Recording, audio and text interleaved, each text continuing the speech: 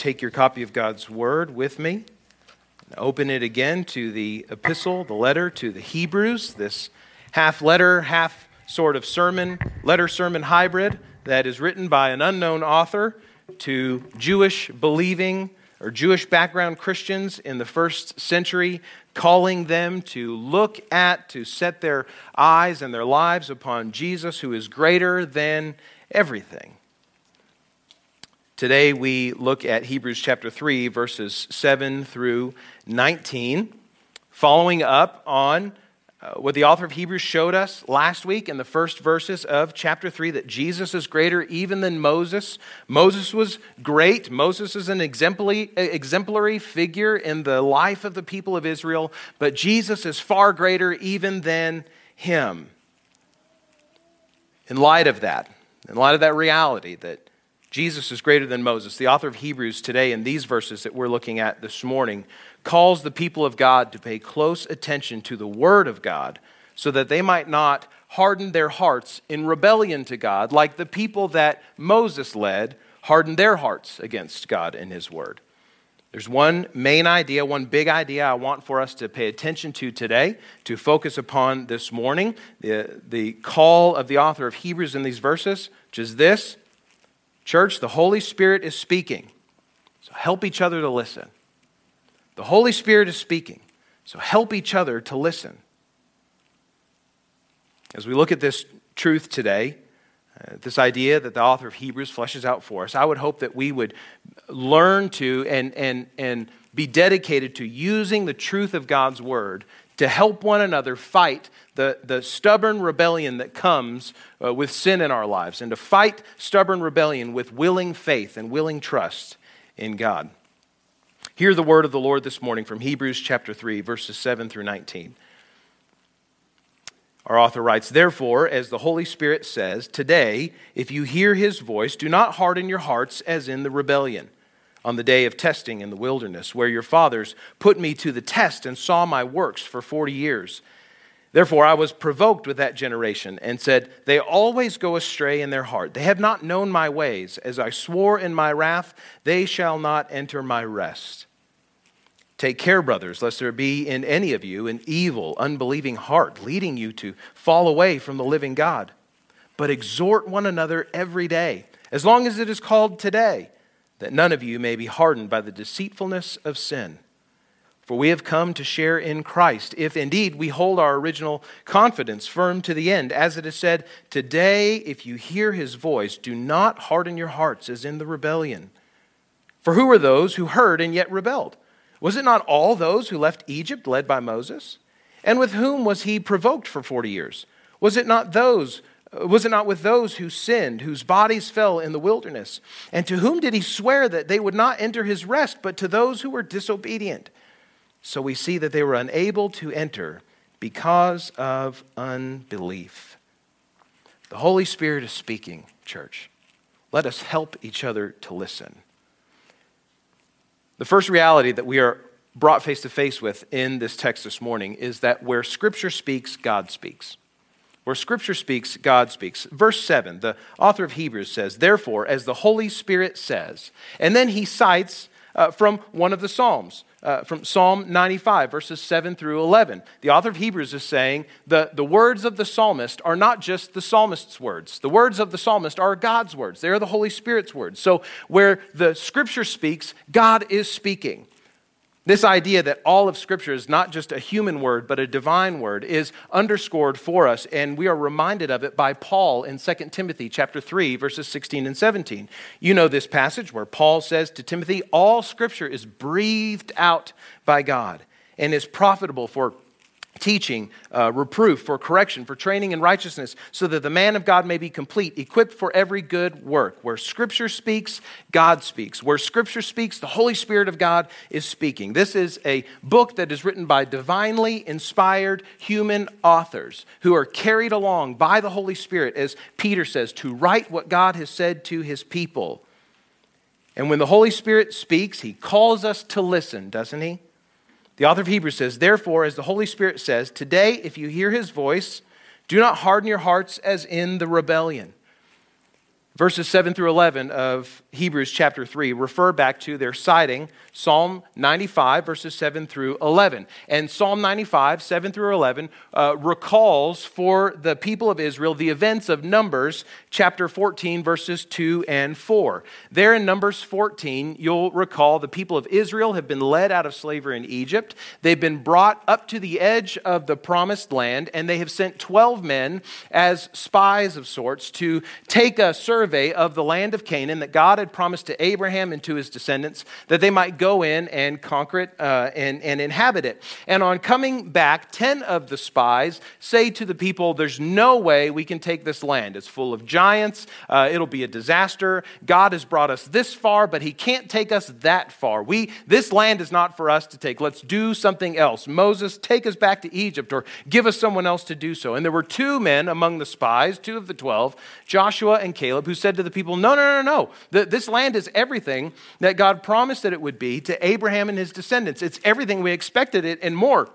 We ought to faithfully follow God and take the land as God has given it to us. But instead, the people of Israel listened to the voice of the 10 rather than the voice of the 2 and rebelled against God. Numbers 14, verses 2 through 4 says this: the whole congregation, all the people of Israel, said to them, to Moses and the leaders, we wish that we would have died in the land of Egypt. Or would that we had died in this wilderness. Why is the Lord bringing us into this land to fall by the sword?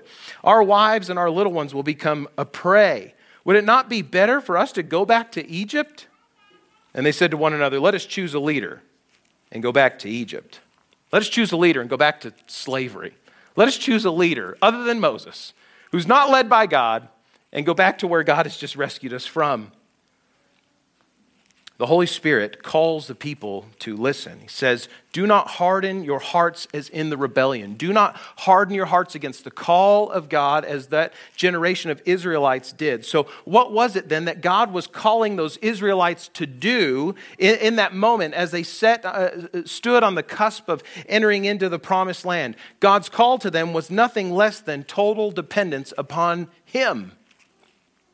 To trust His power, to trust His will, to trust His desire for them as a people to spread His glory among the people of the earth, to give them rest.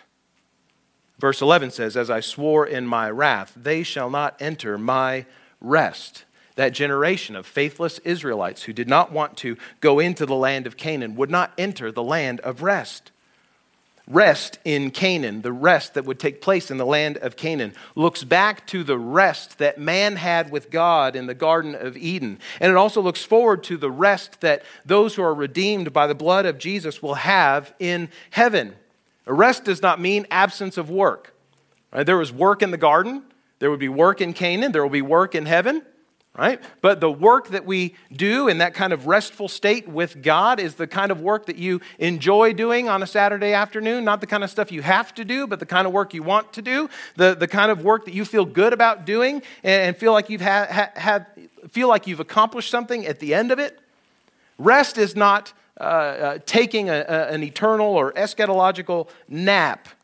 But it is working, and working, though, in the presence of God. Rest is resting from sin. It is resting from striving against God and resting in the presence and right relationship of God. That is what the Lord was calling His people to embrace as they would enter into the land of Canaan. And it was that sort of rest that that generation of Israelites rebelled against and rejected. Where Scripture speaks, God speaks, and the Holy Spirit is speaking in the Scripture, calling us to listen to the call of God, to hear the call of God, and to respond to Him in faith. And so we come to verses 12 through 15, which are sort of the logical center of the passage that we're looking at this morning. And here in the logical center of this passage, where all of our attention should go, the author of Hebrews, and through him the Holy Spirit, is calling the church to take care. Take care, brothers, because there is a pattern of disbelief and a pattern of rebellion. Take care, lest there be in any of you an evil, unbelieving heart, leading you to fall away from the living God. It is absolutely critical that we watch our own hearts, even as those who are followers of Jesus, that we take care not to harden our hearts against the call of God, against the call of the Holy Spirit, to depend upon God in all things. And further, we are to, as the author of Hebrews says, exhort one another. Exhort one another, he says in verse 13, every day, as long as it is called today. Exhort one another to do what? To listen. To listen to the word of the Lord, to listen to what the Spirit says rather than what sin says. And so he sets in contrast sin and the gospel, sin and the call of the Spirit.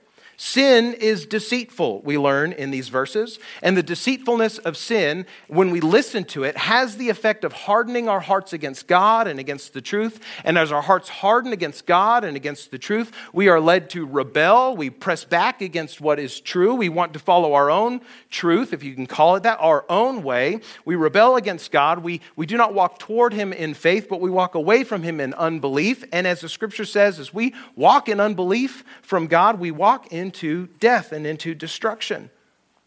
Sin is deceitful, which leads to hardening, rebellion, unbelief, and death. But the word of the Holy Spirit, the voice of God, the gospel, is not deceitful, but it is entirely true. And the truth leads to a softening of the heart. And as our hearts soften to the truth of God's holiness and our sinfulness, we are led to repentance, to turn from our wickedness and turn to God. And in our repentance, we're also led to faith, to trust Jesus, the one who gave His life for us. And in giving our lives over to Him, we enter into not death and destruction and the wrath of God, but life and rest and joy and peace in His presence. We are to exhort one another, encourage one another, to listen, not to the voice of sin, but to the gospel of truth, to the voice of the Holy Spirit. Today, if you hear His voice, do not harden your hearts as in the rebellion. To the one who may be among us this morning who is not yet a Christian, the call of the Holy Spirit, the word of Scripture today is this: if you hear the voice of God, if you hear the voice of the Holy Spirit, do not harden your heart. Hear the gospel today. Hear the good news today, and hear God's call to you to trust Him. Today, dear friend, if you are not a follower of Jesus, or maybe you've been pretending at it for a long time, hear the word of the Holy Spirit today, who says, believe on Christ, trust in Him, have your sins forgiven. You know, the greatest lie that sin tells all of us is this: you know best. Listen to your heart. You are the master of your own destiny. Those are the greatest lies that sin tells us, that our sinful hearts want us to believe day by day. You know best. Listen to your heart. You're the master of your destiny, sin says. But the Holy Spirit says in Isaiah 46, I am God and there is no other. I am God and there's none like me, declaring the end from the beginning and from ancient times, things not yet done, saying, my counsel shall stand and I will accomplish my purpose. Sin says, you know best. You are wisest. You're in charge. The Holy Spirit says, where is the one who is wise? Where is the scribe? Where is the debater of this age? Has not God made foolish the wisdom of the world? For since in the wisdom of God, the world did not know God through wisdom, it pleased God through the folly of what we preach to save those who believe. The gospel is foolishness to those who are listening to sin. That God would send His Son to give His life as a perfect, sinless sacrifice for people who have rebelled against God the King sounds like a ridiculous notion to people who listen to sin, to people who believe, I'm the master of my destiny. But to those who hear the voice of the Holy Spirit saying, God is holy, you are sinful, you need a Savior, Jesus is that one, this is the wisest counsel that we can receive. Sin tells us you are the master of your own destiny. You're in charge. You set the course of your life. Romans 6:23, the Holy Spirit says the wages of sin is death, but the free gift of God is eternal life in Christ Jesus our Lord. Dear friend, if you're not a follower of Jesus yet today, or you've been pretending at it for some time, hear the voice of the Holy Spirit. Give your life in faith and trust to Jesus, who gave His life for you to reconcile you to God, to save you from your sin, to give you life and to give you rest. The Holy Spirit, through the Son of God, says, come to me, all who are weary and heavy laden, and I will give you rest. To the Christian, this text, this passage calls us to pay attention to other lies that sin tells us. We may be brought to ask the question, are we really in danger as a Christian, as one who's genuinely trusted Jesus as Lord and Savior, given my life to Him, seeking to live to honor and glorify Him? Am I really in danger of my heart being hardened by sin? The answer to that is yes. Look at verses 16 through 19, where the author of Hebrews says, who are those who heard and yet rebelled? It was all those who left Egypt led by Moses. It was all those who saw the power and the might of God as He delivered them from slavery. And with whom was God provoked with anger for their rebellion for 40 years? It was those who sinned and the whole generation whose bodies fell in the wilderness. And to whom did God swear that they would not enter into His rest, but to those who were disobedient, those who saw the power of God, the wonder of God, the might of God, the saving grace of God, and still said, no, I'd rather do it my way. The author of Hebrews is saying, in the same way that those Israelites who were rescued from slavery in Egypt were prone to be hardened by sin, so even those who may be part of the church, who may be Christians or identifying as Christians today, even we are at danger of hardening our hearts. Even having seen the power of God, the grace of God, the wonder of God among us, even we can harden our hearts and rebel against Him. There are several different lies of sin that we listen to, even as Christians. There's one lie that sin tells us, that the sins that we struggle with over and over and over again, those kind of perpetual sins that have a deep and strong foothold in our lives, sin wants to tell us, look, this isn't really a big deal. Right? This sin that you're dealing, it's not as big of a deal as you think it is. Right? Don't pay that much attention to your addiction to pornography, or your constant turn to anger, or your constant just despisement of people who are different from you. It's not a big deal, sin wants to tell us. But we are to exhort one another with what the Spirit says. The Spirit says to us in Romans 6, what shall we say then? Are we to continue in sin that grace may abound? By no means. How can we who died to sin still live in it? Christian, we are tempted to listen to the lie of sin that says this disobedience to God is not a big deal. But we need to listen to the word of the Holy Spirit who says, if you've died to sin, you can't live in it anymore. It is a big deal. Pay attention to it. There's another lie that sin likes to tell us, not to try to convince us that we're free of sins that continually plague us, but a lie that sin and Satan tell us to try to so discourage us in our faith to have no hope. There's a lie that sin tells us that says you'll never be free of this. Your addiction to anger, your addiction to pornography, your constant turn to substances and relationships to fill a void in your life, you'll never be free of this. God is not powerful enough to save you from this. You will fight this until the day you die, and there is no hope for you, sin says. But we encourage one another with the Spirit's words that say, for freedom, Christ has set us free. For freedom, Christ. So stand firm, therefore, and do not submit again to a yoke of slavery. There's a third lie that sin tells Christians. It says confession is as good as repentance. Admitting you have a problem is just as good as dealing with the problem. This is a lie that I have been convinced by at times and even fed into sometimes as I've sat in small groups and accountability partners, and we've shared the struggles with sin that we have in our life, and our response to each other is things like, that's okay, I struggle with that too, I'll pray for you. I hear your confession, I'll pray for you. But that is not what Scripture calls us to do.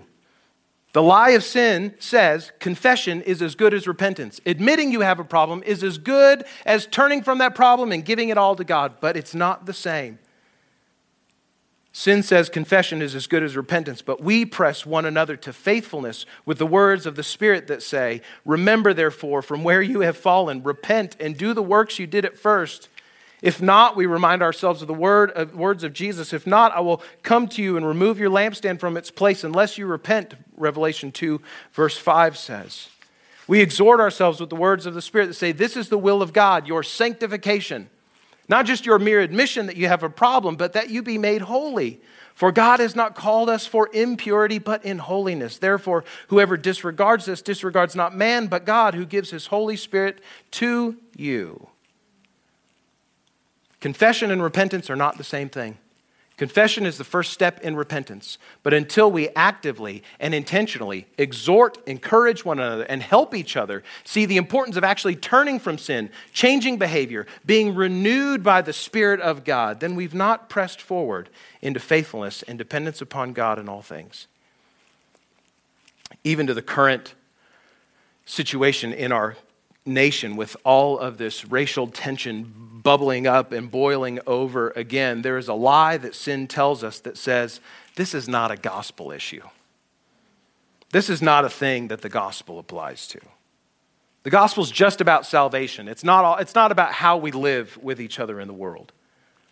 But we do well to remind each other that the Spirit says that Christ himself is our peace, who has made us both one and has broken down in his flesh the dividing wall of hostility by abolishing the law of commandments expressed in ordinances, that he might create in himself one new man in place of the two, so making peace, and that he might reconcile us both to God in one body through the cross, thereby killing the hostility.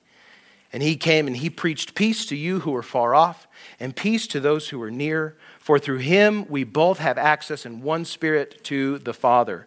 The gospel says to racial tensions in nations like ours and in other nations of the world, we are all, as image bearers of God, worthy of the same dignity and respect that every human being has as a creature of God's own handiwork. And Christ died to bring people of different ethnicities together, not around common social goods, but together in the gospel, together in the truth that Jesus is King.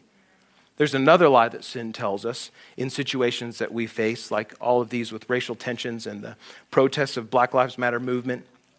And that lie is that this is the gospel. Pursuing racial reconciliation is the gospel. If we don't do this, we're not doing the gospel. But we correct that lie of sin with the word of the Spirit, who says through Paul in 1 Corinthians 15, I would remind you, brothers, of the gospel I preached to you, which you received, in which you stand, and by which you are being saved, if you hold fast to the word that I preached to you, unless you believed in vain. For I delivered to you as of first importance what I also received. This is the gospel, that Christ died for our sins in accordance with the Scriptures, that he was buried, that he was raised on the third day in accordance with the Scriptures. Does the gospel speak to issues of racial reconciliation? Yes, absolutely. Is racial reconciliation the content of the gospel? No, absolutely not. That Christ died for sins is the gospel. So let us not listen to either of those lies, that this is not a gospel issue or that this is the gospel, but let us hold in tension and in faith the truth of what the gospel says to us. Let us not listen to the lies that sin tries to tell to deceive us, to harden our hearts, that we might rebel against God and continue pursuing sinfulness, or to stop pursuing godliness and instead to walk away from him. And let us instead listen to the constant call of the Holy Spirit who speaks to us through his word. So how, dear friend, is sin lying to you? How is sin lying to you? In order that you might harden your heart, disbelieve, walk away from the grace of God. Dear Christian, are you daily, are you moment by moment renewing your mind with the truth of God's word so that you will be softened daily to repentance and faith? Martin Luther, the great reformer, said, all of the Christian life is the life of repentance.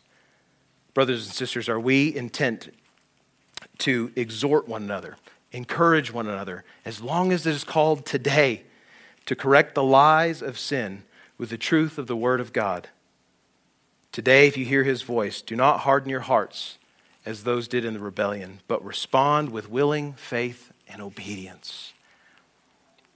We'll not have a kind of a traditional or normal response time where you come forward to seek prayer or give your life to Christ that way. But what we'll do as we dismiss in a moment is I'll go out front and I'll meet you out front as we go. If you'd like to talk more about trusting Jesus, about giving your life to him, about repenting from sin and the lie of sin in your life, to give your life to him, I'll be ready to pray with you, to counsel you, to point you to Jesus. And if you're a Christian who's been listening to too many lies of sin in your life and you need help in pursuing repentance and obedience to Jesus, I'll be pleased to meet with you and pray with you there.